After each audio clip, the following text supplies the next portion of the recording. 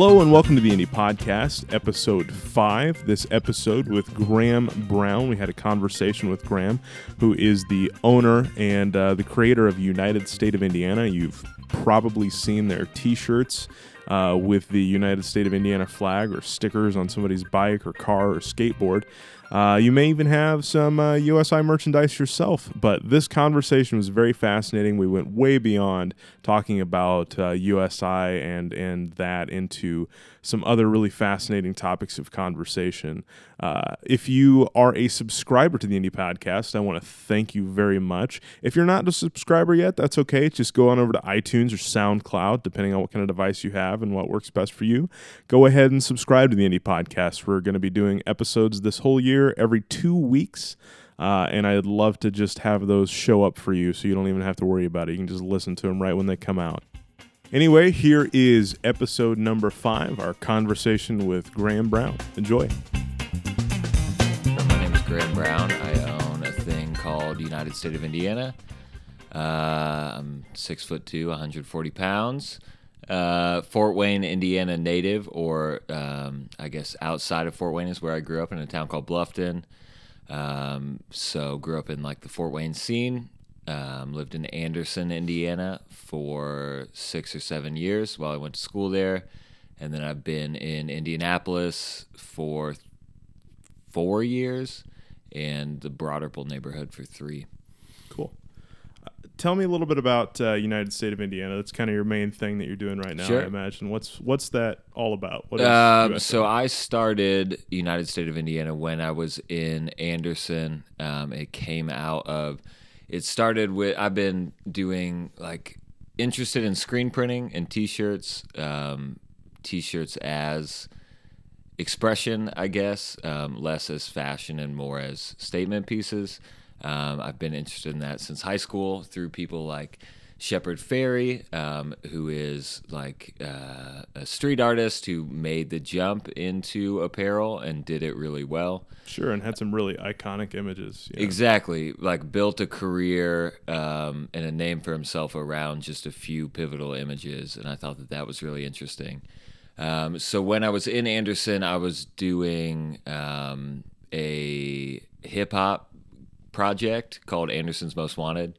That was kind of a joke, just existed to kind of make an icon out of the city of Anderson that is kind of this post-industrial wasteland in a way, but also just a really typical mid-sized American city. So did this Anderson's Most Wanted group that was all about local pride and all about just really embracing the environment that we were in.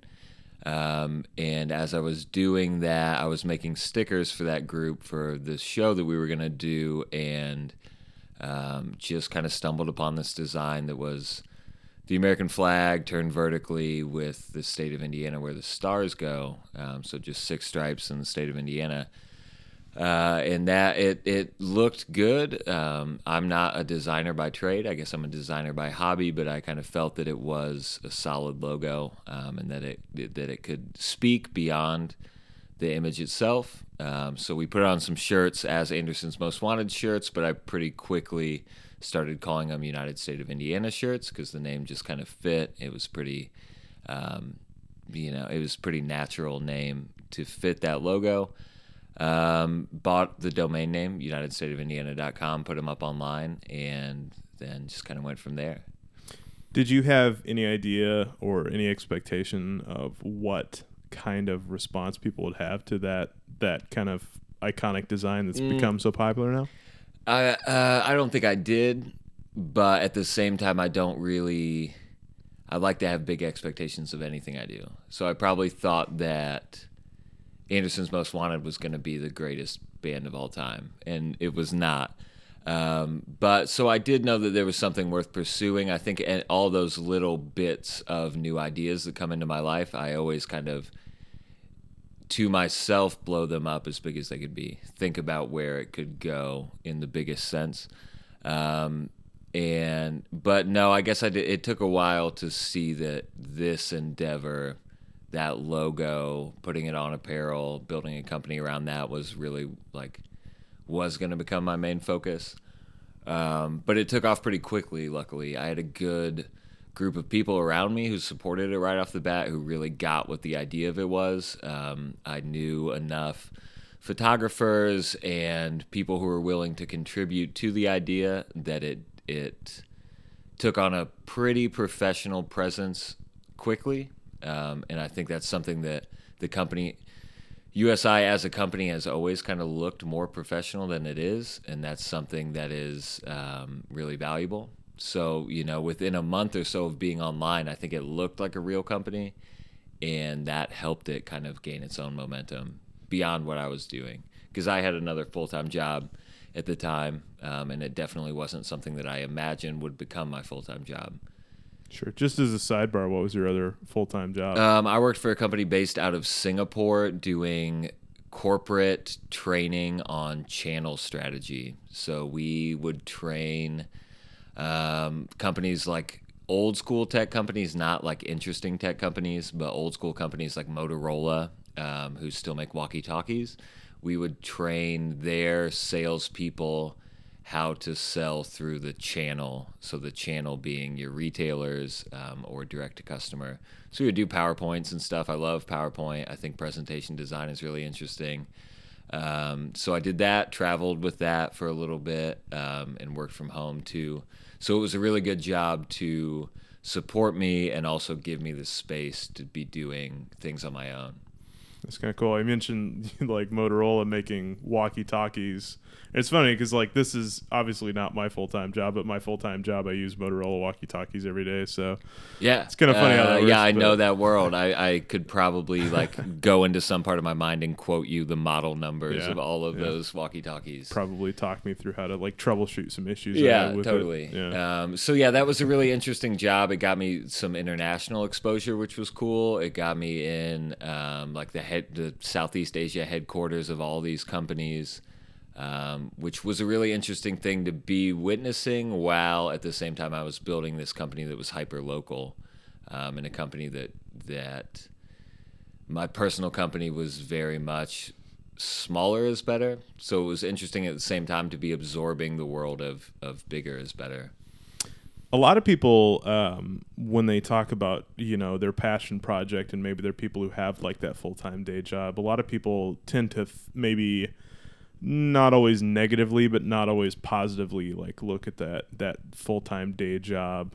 You seem like you have a pretty positive like look at how that job helped you out.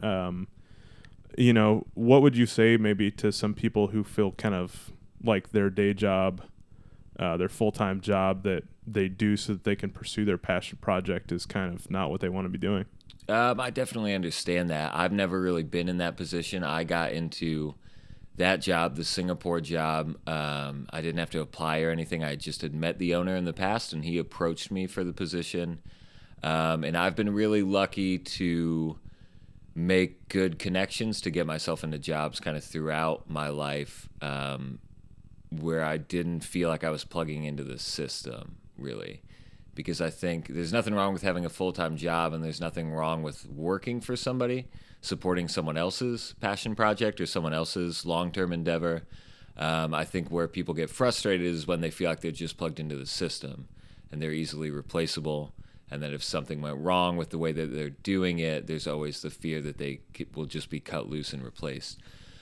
So I would say if you're in a position like that, you should get out of it. That's not like that's an imposition that society, I think, has made seem normal, that you need to be that the best thing you might be able to do is just be a gear that someone else designed before you even got there. I think that is really dangerous. So I would say try to remove yourself from that. There are a lot of companies that will form the gear that you will play based on your personality and based on your skills. And that is a good job in my mind, where the idea that you're just trying every day to meet a job's expectations, it sounds like a bad job to me, because that does strip you of whatever it is that you're uniquely good at. So, but day jobs are a real thing. Everybody's got a day job. I'll probably have to enter back into a job working for someone at some point in my life. And just make the best of it. Use it, if for nothing else, use it for the money to like go home and do what you want and have more money than you would doing your own thing. Yeah, I absolutely agree with that. Because I don't make any money doing this. Yeah, totally. Yeah. I mean, it's just it's a fact of life, and I think our generation is starting to disrupt that as much as possible. It will be a slow disruption, but I think more and more people are getting used to the idea that you have the right to do what you want. It's not, even if there's an expectation that you should follow some career path, that's not, if you break the expectation, it's not going to kill you. And so, I mean, I see a lot of new stuff opening up every day, young people starting new things, stuff like this, just the idea that, like, if you have an idea, you might as well pursue it, and pursue it in a way that looks professional and looks high quality and can stand up with the rest of the world. There are no, like, designated artists, and there are no designated influencers or innovators. Like, you just choose to do that, and then you establish your name as that. So I hope that, by the time we are old and have grandkids and stuff, it's really normal to think that everybody has at least some pursuit that is uniquely theirs. So, talking about that, your pursuit and your company now, United State of Indiana, it's been around for a couple years now, right? How many years? Yeah, I mean, all things considered, I think I'm like 6 years in. It was probably 6 years ago that Anderson's Most Wanted was going. Okay. Maybe 5, but so I mean, I'm pretty deeper than I ever thought I would be. What's changed from the time that this started, or maybe the time that you realized that this is your thing now, not just kind of a little project off of your hip hop group? Like what's changed between you maybe buying that domain name and where you're at now? Sure. There's some employees now, so I have 4 employees, part-time employees, who do the things that I used to do, but they do them as good, if not better, and they also do them so I don't have to do them. So that's like packing up orders. For years I packed up every order, which got crazy. So someone who does that and manages the inventory side of things, social media side of things, was hiring someone to do that was a really intentional choice for me, because I'm not a huge social media guy myself.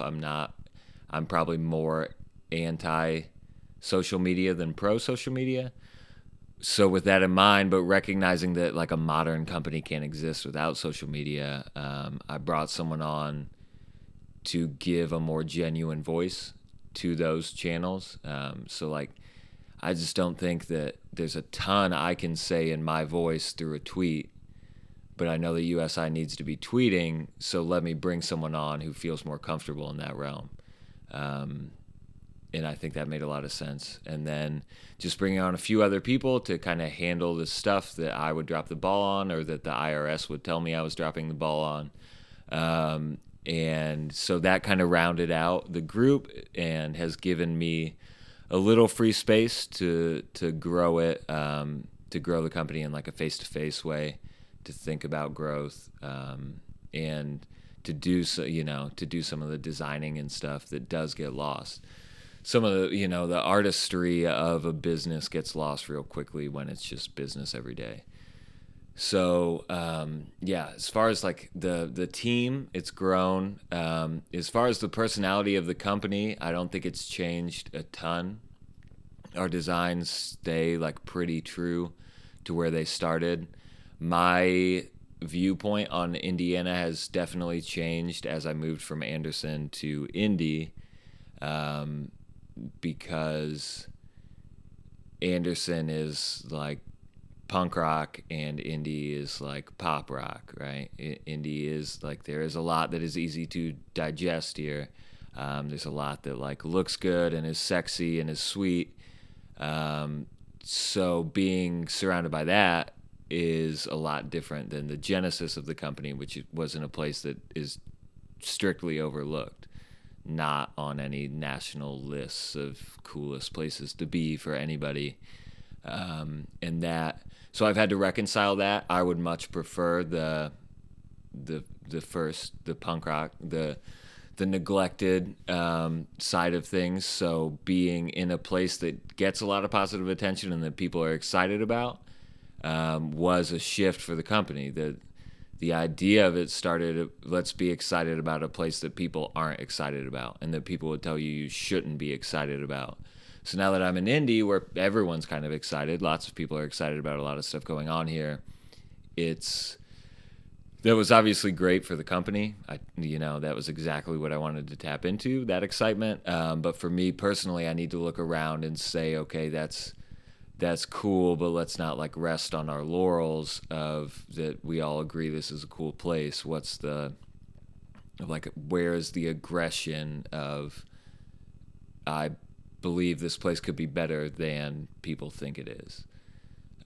So I'm still in the process of doing that because I do get jaded a lot. I just don't need to see Indy on any more like lists of top 10 cities for, these for millennials or top 10 places for young tech people,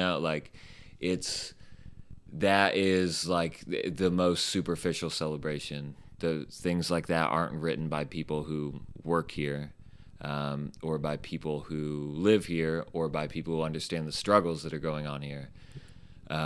So it's trying to still tap into that excitement and feed people's excitement, but not get overly consumed in it and just kind of give up on the struggle that should always be going on to make the place better.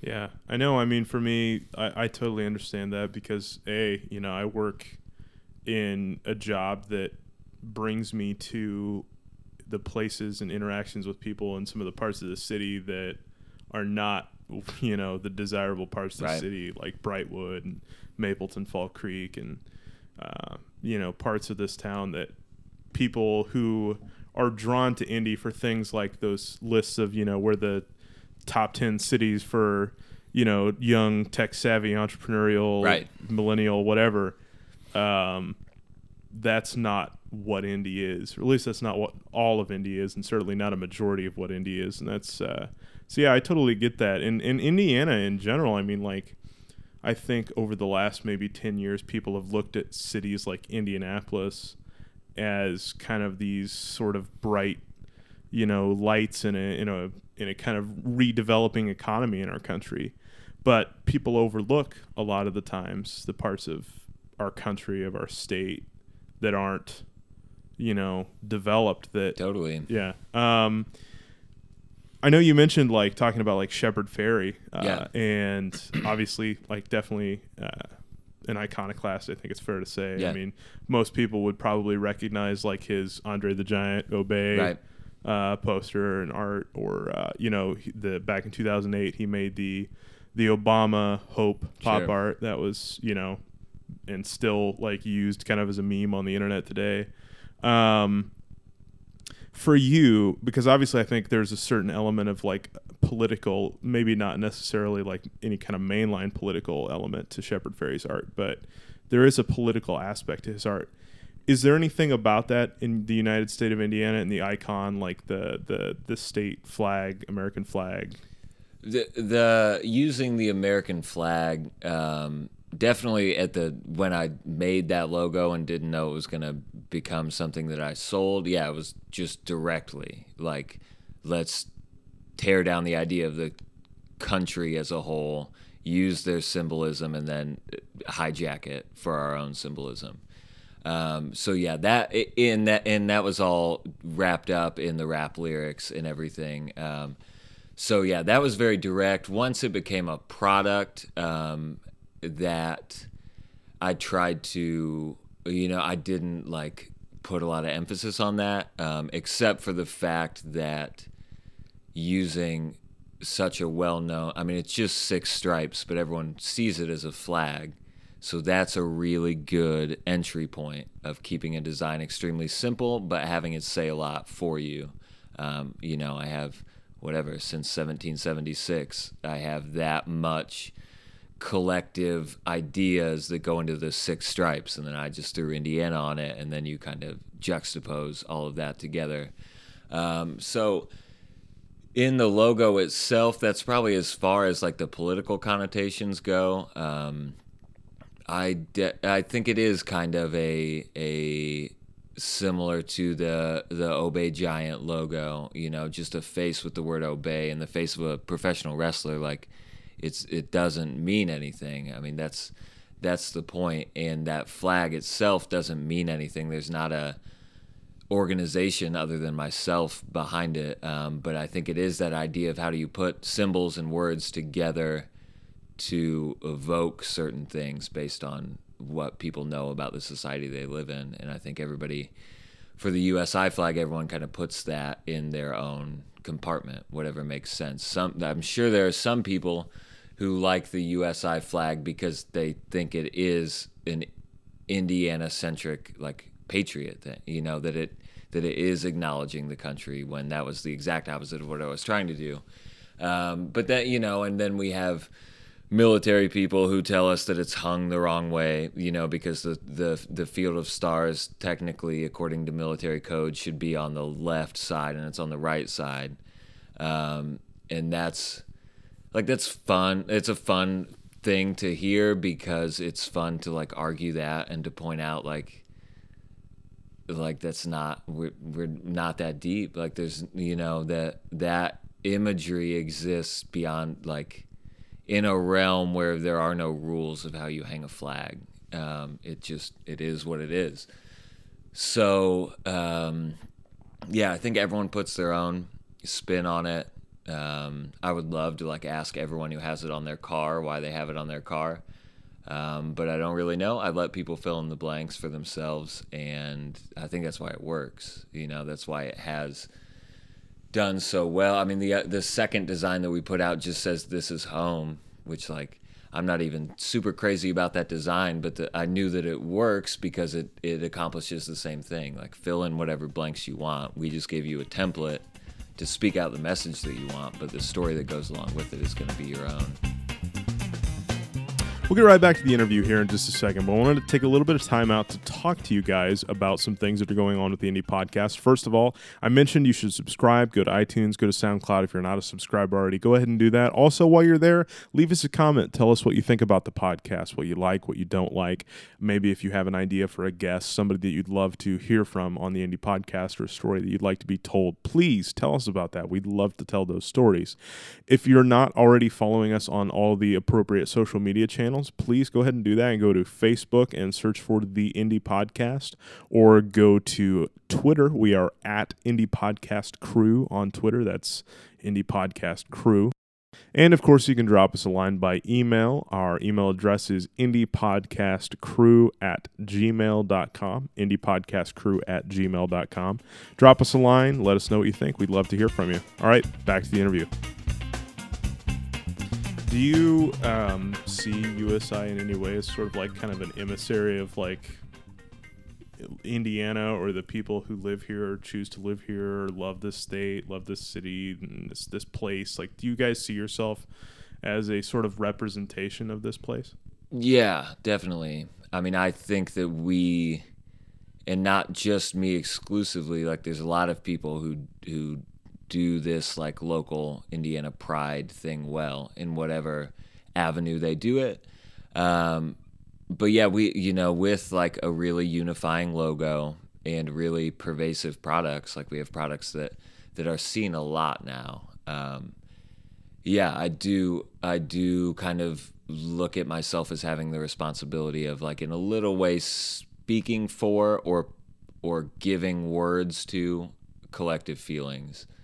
So like there's something that we're all feeling, and putting that into images or words or advertisements or whatever it is, and trying to tap into that the same way that like a song can do that. Why does, why can whatever Adele's, Rolling in the Deep by Adele, why did that get huge? No one knew who Adele was before that. I think it's because like everyone has something on the tip of their tongue, and everyone has like a beat that they're like thinking about dancing to, and when you can put them together and give everyone that outlet, they all jump on it, and they all want, like, they all found the expression that they'd been looking for but didn't know how to create themselves. And I think that's kind of what I've been in the process of doing. And I think we do it way better than any like official organization of Indiana that is trying to do that. Whoever makes up our logos is just terrible. You know, the Welcome to Indiana signs are a joke. The slogans are awful. And that's a representation because those people work in offices. You know, those people work in offices on like that you have to access through an elevator, and they probably wear suits to their job. And that is not an environment to create, like, no artist works in that environment. And so, I definitely feel like we speak on behalf of a collective voice of Indiana. And I think it's good. Like, I'm not the best t-shirt designer in Indiana at all. I'm not the best businessman by far. But I am glad that I'm the one doing some of that speaking, because a lot of people whose job titles entitles them to speak that way are really awful at it. So you've lived in the two largest metropolitan areas of Indiana, Fort Wayne, Indianapolis, Anderson, and everywhere kind of around that. So you've lived in Indiana your whole life, right? Yeah. What does Indiana mean to you? Why is this your home? It's my home because I was born here, and then was where I went to college for a number of reasons, and then it's where I'm at now because I was in the middle of USI and my girlfriend lived here. So there's no like, I don't try to build a picture that like Indiana has unique qualities that have kept me here, because I don't think it has really. That's for my personal journey. It's been like just the way things worked out, and I was born here, and I'm not like a huge go across the country and change my life type of guy, and I try to iterate that to people a lot through USI.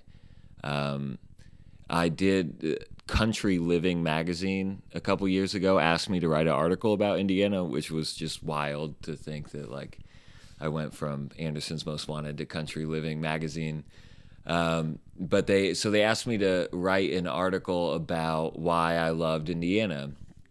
So I did like what I thought was a pretty good piece about kind of melding the rural and the urban, because Indiana is like right at the crossroads of rural and urban. So I wrote this piece, and I think it was like my title was like Why I Love Indiana or something generic, and they changed the title to Why Indiana is the Best State. And I like really I felt like that kind of betrayed my work, because I have no concept of whether Indiana is the best state. And I mean, I also think that's like a meaningless qualifier. How could you ever determine what state was the best? And I certainly wouldn't know. I've never spent significant time in any other state. So the heart of it is not that Indiana is drastically different than anywhere else. The heart of it is that I'm here. Like, my friends and family live here. So for me, that makes sense to take pride in it. Me taking pride in it then tapped into like a larger voice and resonated with more people. But I wouldn't say that there are any qualities here.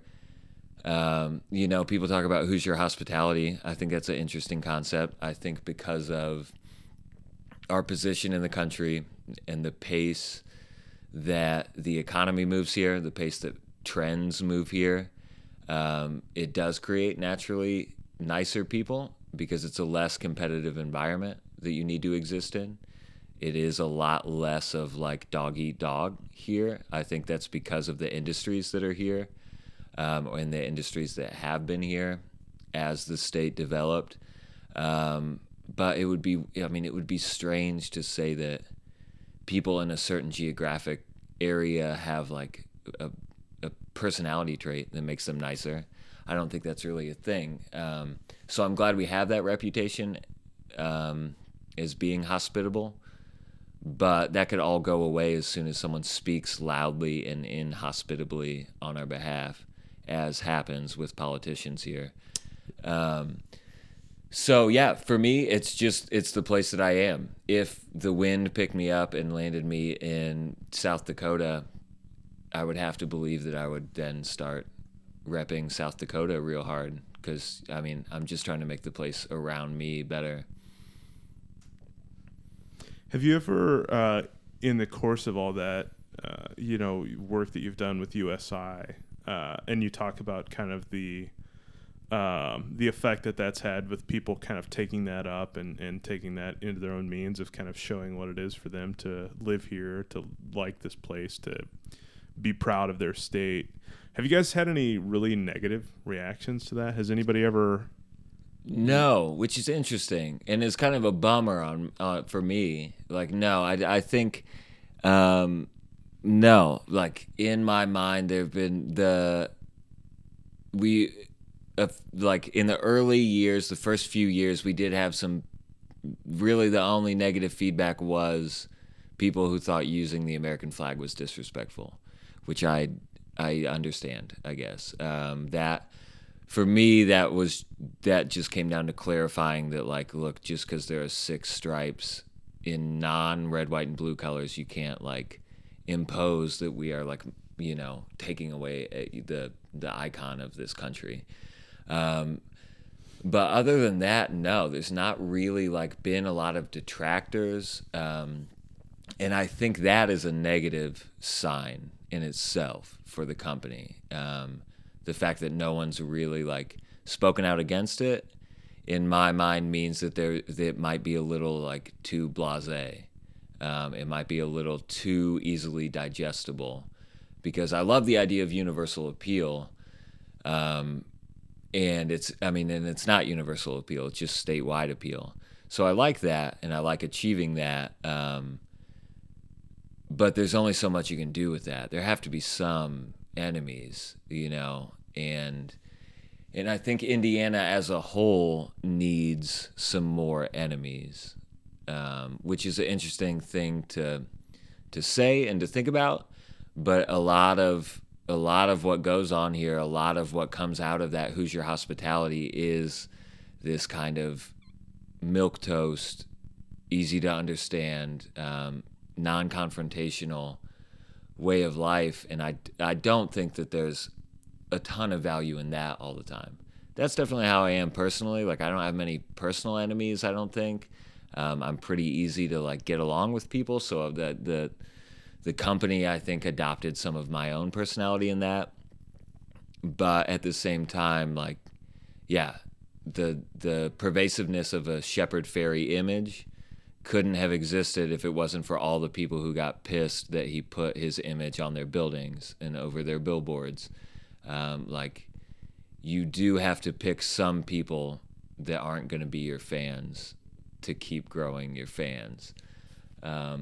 And that's kind of the process that I'm in the midst of now, is saying, okay, that we did the universal pride thing really well. We did the like overarching message well, but now let's drill down a little bit, maybe lose some people along the way, but gain a stronger support of people by like really digging into some issues or digging into some thoughts, I guess. So you guys have done, obviously like, LGBT pride apparel, like rainbow color apparel. And I guess there's probably some people who aren't happy about that. Oh, yeah, that's true. We have had that. That didn't come to mind. We have had a few people. I've had models of mine, which is pretty crazy. Like people that we asked to come to photo shoots. So people our age who wouldn't model the pride stuff.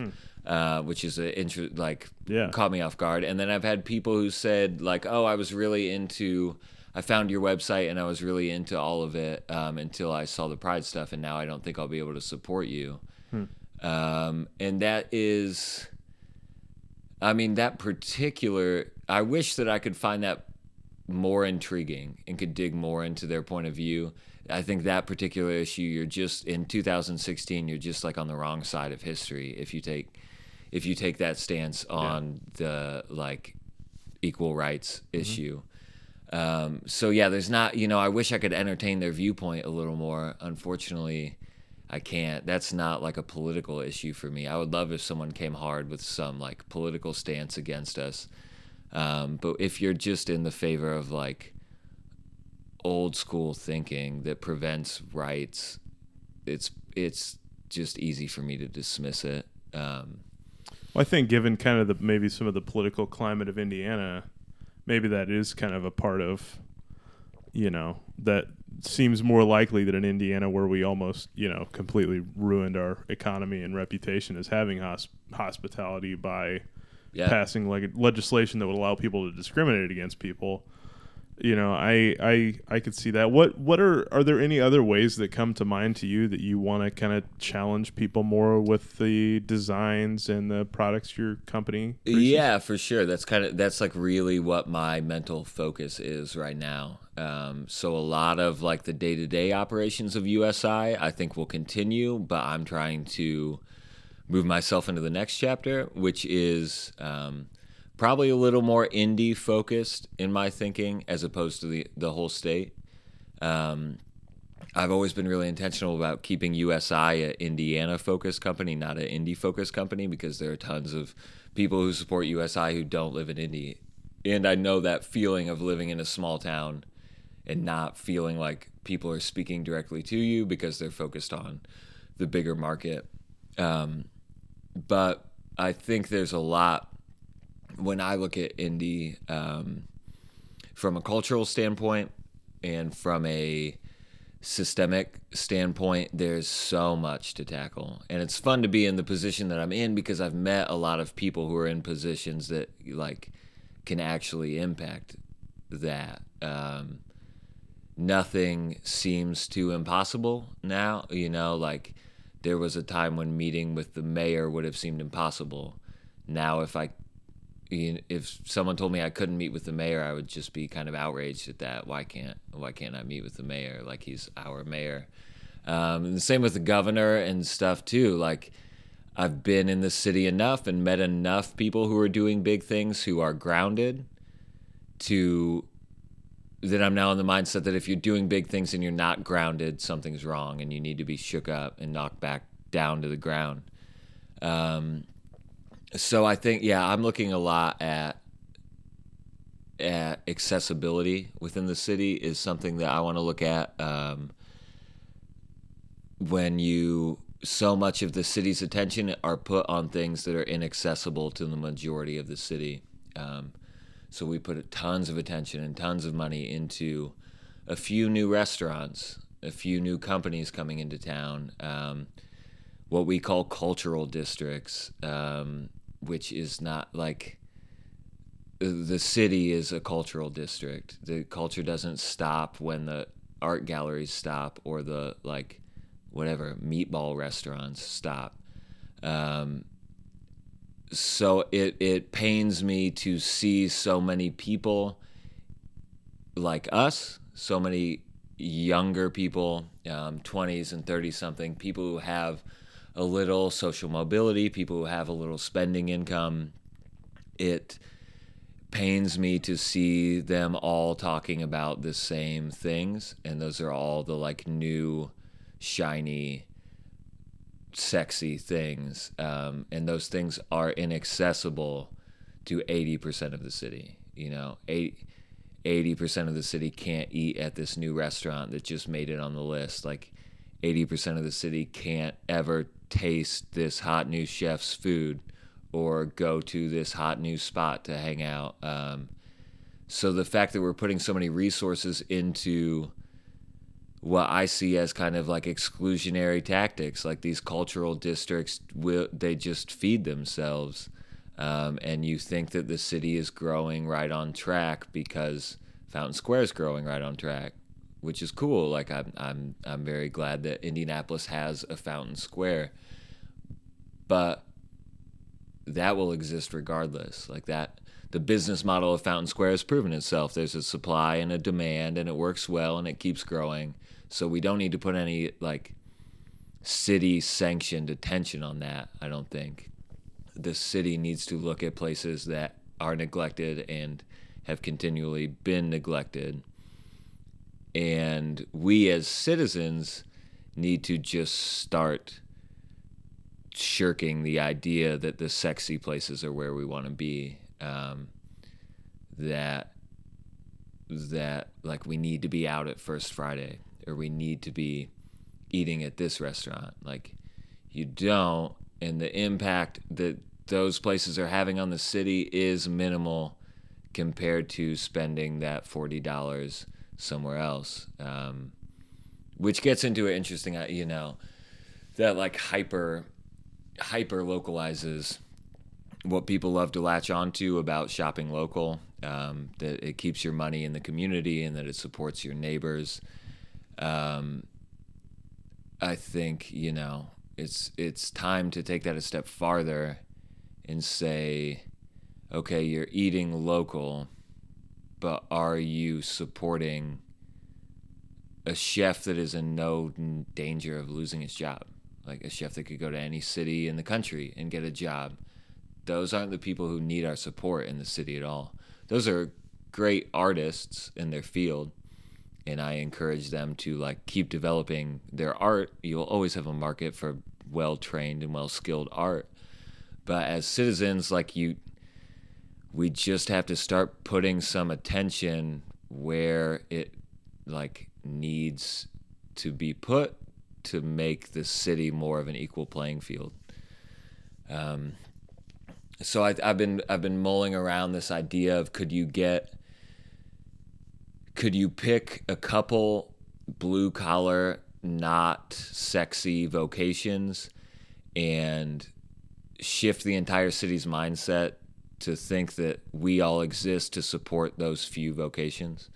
So let's say it's bus drivers, dishwashers, and janitors, okay, which are like pretty like cliche, not sexy jobs.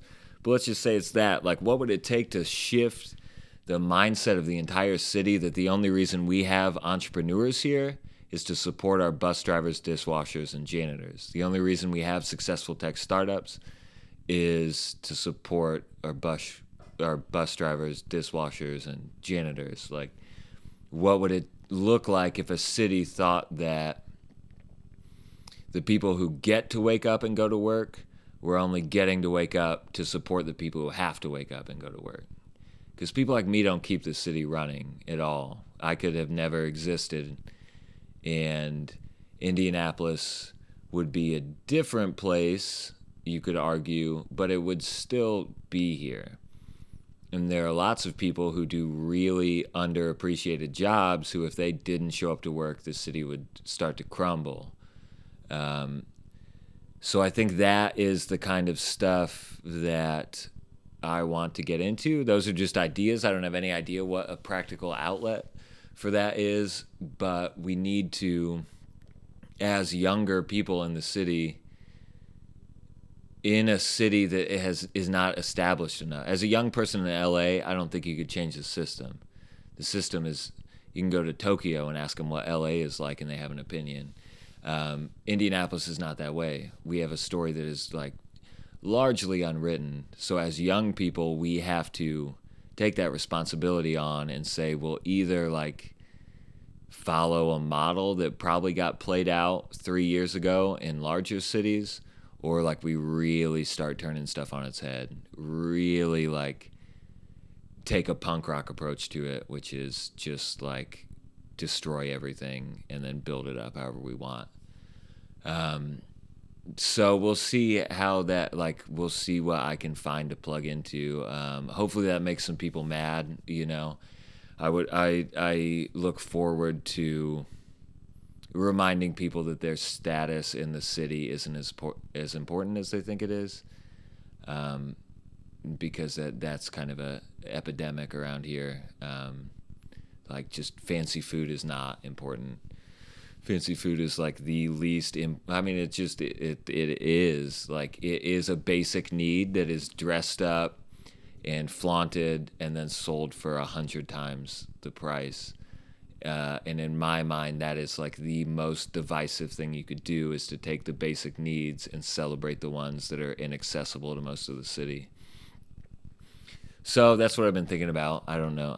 Who knows where it'll lead, but Sure, definitely, kind of conversations that need to be had, though. And I mean, like we were talking about earlier, people maybe who live in, where we're at right now in Sobro or Broad Ripple, or maybe, live downtown in like a really nice apartment in Chatham Arch or Fountain Square, they don't necessarily see the Brightwoods and the Mapleton Fall Creeks, right, and to see that the world that we live in is it's different than the world that, like you said, the majority of the population of this city lives in, that most of us, we get to get up and go to work every day, and that so many people in the city do have to get up and go to work every day. And just, I think people need to recognize that everything that is newly created is taking energy from something else. So when, like, historically Indiana Avenue downtown was a thriving African-American neighborhood, and then stuff moves in, like IUPUI's campus and the zoo and things, and those are things that we celebrate in the city, as they should be. Like, those are good things, but you have to recognize that those just bulldozed over neighborhoods that were already established by people who don't sit in board meetings and decide where to put the campus or where to put the zoo, or if we need a zoo. A zoo is a great example. There's a huge portion of the city who would never agree that we need a zoo. I'm glad we have one, but that is a choice that a very privileged person gets to make, that Indianapolis needs a zoo. So,